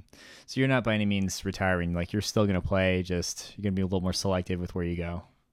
Yeah. Thank God. I think that's a perfect way to put it. Awesome. Because I can't see myself stopping dodgeball completely, but just pulling back a little bit for me. Hey, sometimes you need to do that. That way you can play longer. So I am totally fine with that. Just because I hate seeing people like retire. Just like, no, there's too few of us. Like you have to play forever until we get 20 people to replace you. So we need the numbers. Yeah. No, I don't plan on going anywhere anytime soon. Just pulling back, but awesome. We'll see. Who knows? Maybe next year I'll be at literally every tournament. Again, you never know. Like I was not expecting to like foam as much as I have. I never thought I would. See? And it's creeping in. Yeah, it's creeping in. I'm like checking. I think they have the Dallas one, the Dallas Film Tournament. I'm just checking my that's schedule. Coming up. Classic. There's a Dallas tournament coming up. Yeah, there was a time when I'd be like, "Oh, it's foam. Yeah, no thanks." To I don't know, like, can my wallet and schedule allow it? Because I might go. So, you never know. But probably the most important question, especially since I have something very special riding on this with me and Sean. Are you Team Taco or Team Pizza? What are you? So I love both. But I'd say I'm probably more Team Taco, being from Arizona. Dang it. We got some pretty good ones. Yeah, we do. And like, oh no, did you lose the bet? it's at this point it's lost. Like, there's no. It wasn't because of you. It was because 5 other people decided to choose the wrong answer. So, but it's all good. I love them both. Tacos are amazing, especially here in Arizona. I feel sorry for anyone that says I'm Team Taco and they're from like Oregon or they're from like, oh man, you like your tacos now. Just you wait. But yeah, pizza, man, it's the best. But you're not from Arizona, right? You're from? Oh, north, I'm from. right? Yeah, no, I'm from here. I'm from Arizona, born and raised. Oh, okay. Refresh my memory. Then, were you in Missouri at some point for some reason? I did grad school in Wisconsin for a couple years. Okay. Yeah. Got it. So I took a little break, went to school, came back.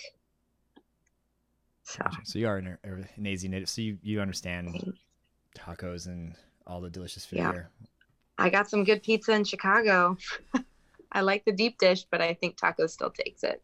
That's fair. They're good. Don't get me wrong. It would be a terrible world if you had to choose one or the other. But I just felt like running with this question. But awesome. Well, yeah, I think that's all I have. I mean, I obviously want to have you back, actually get to know you a little bit more in a more long form interview format. But thank you so much for being willing to hop on, not only late, but just also weeks after the fact to help me round this out. So yeah, no problem. Thanks so much for having me. Yeah, for sure. Alrighty, so that was the final segment of this 2-part series to at least attempt to recap the Elite Dodgeball Nationals that took place, quite a few weeks ago. And I'm very sorry about that. Definitely did not mean for this much time to pass before I went ahead and was able to release both parts together. I think like the first part was actually 2 weeks ago, so it's still relevant. But thank you so much, Rachel, for being willing to hop on long after the fact. And yeah, I just want to apologize for this has been probably one of the most busiest, if not most hectic months of mine due to my actual work, the job that actually pays the bills. So unfortunately, when that takes priority, everything else kind of takes a back seat. But if you are still listening, thank you so much for doing so. I cannot and will not ever be able to thank anyone enough that gives me feedback or hops on and is willing to talk dodgeball with me. That is making this thing just a continuous, just a continuous labor of love. I love doing it. I love talking to people about it. And I hope that sometimes when time doesn't allow, that I don't let you guys down, because that's the last thing I want to do. And I really hope that, I think once the release of This Week in American Dodgeball, episode 2 is aired, we'll be able to kind of go back and actually talk, or at least see some of the more high level, or rather highlighted plays that some of these teams and players have been doing with all this content that's being produced. So definitely needed the impromptu break, but happy to get back into it. And yeah, I think we'll spend next week working on actual interviews, and we'll just see what the future holds. So if you are still listening, thank you again for doing so. Have a great rest of your evening, a great weekend, and we'll see you next time.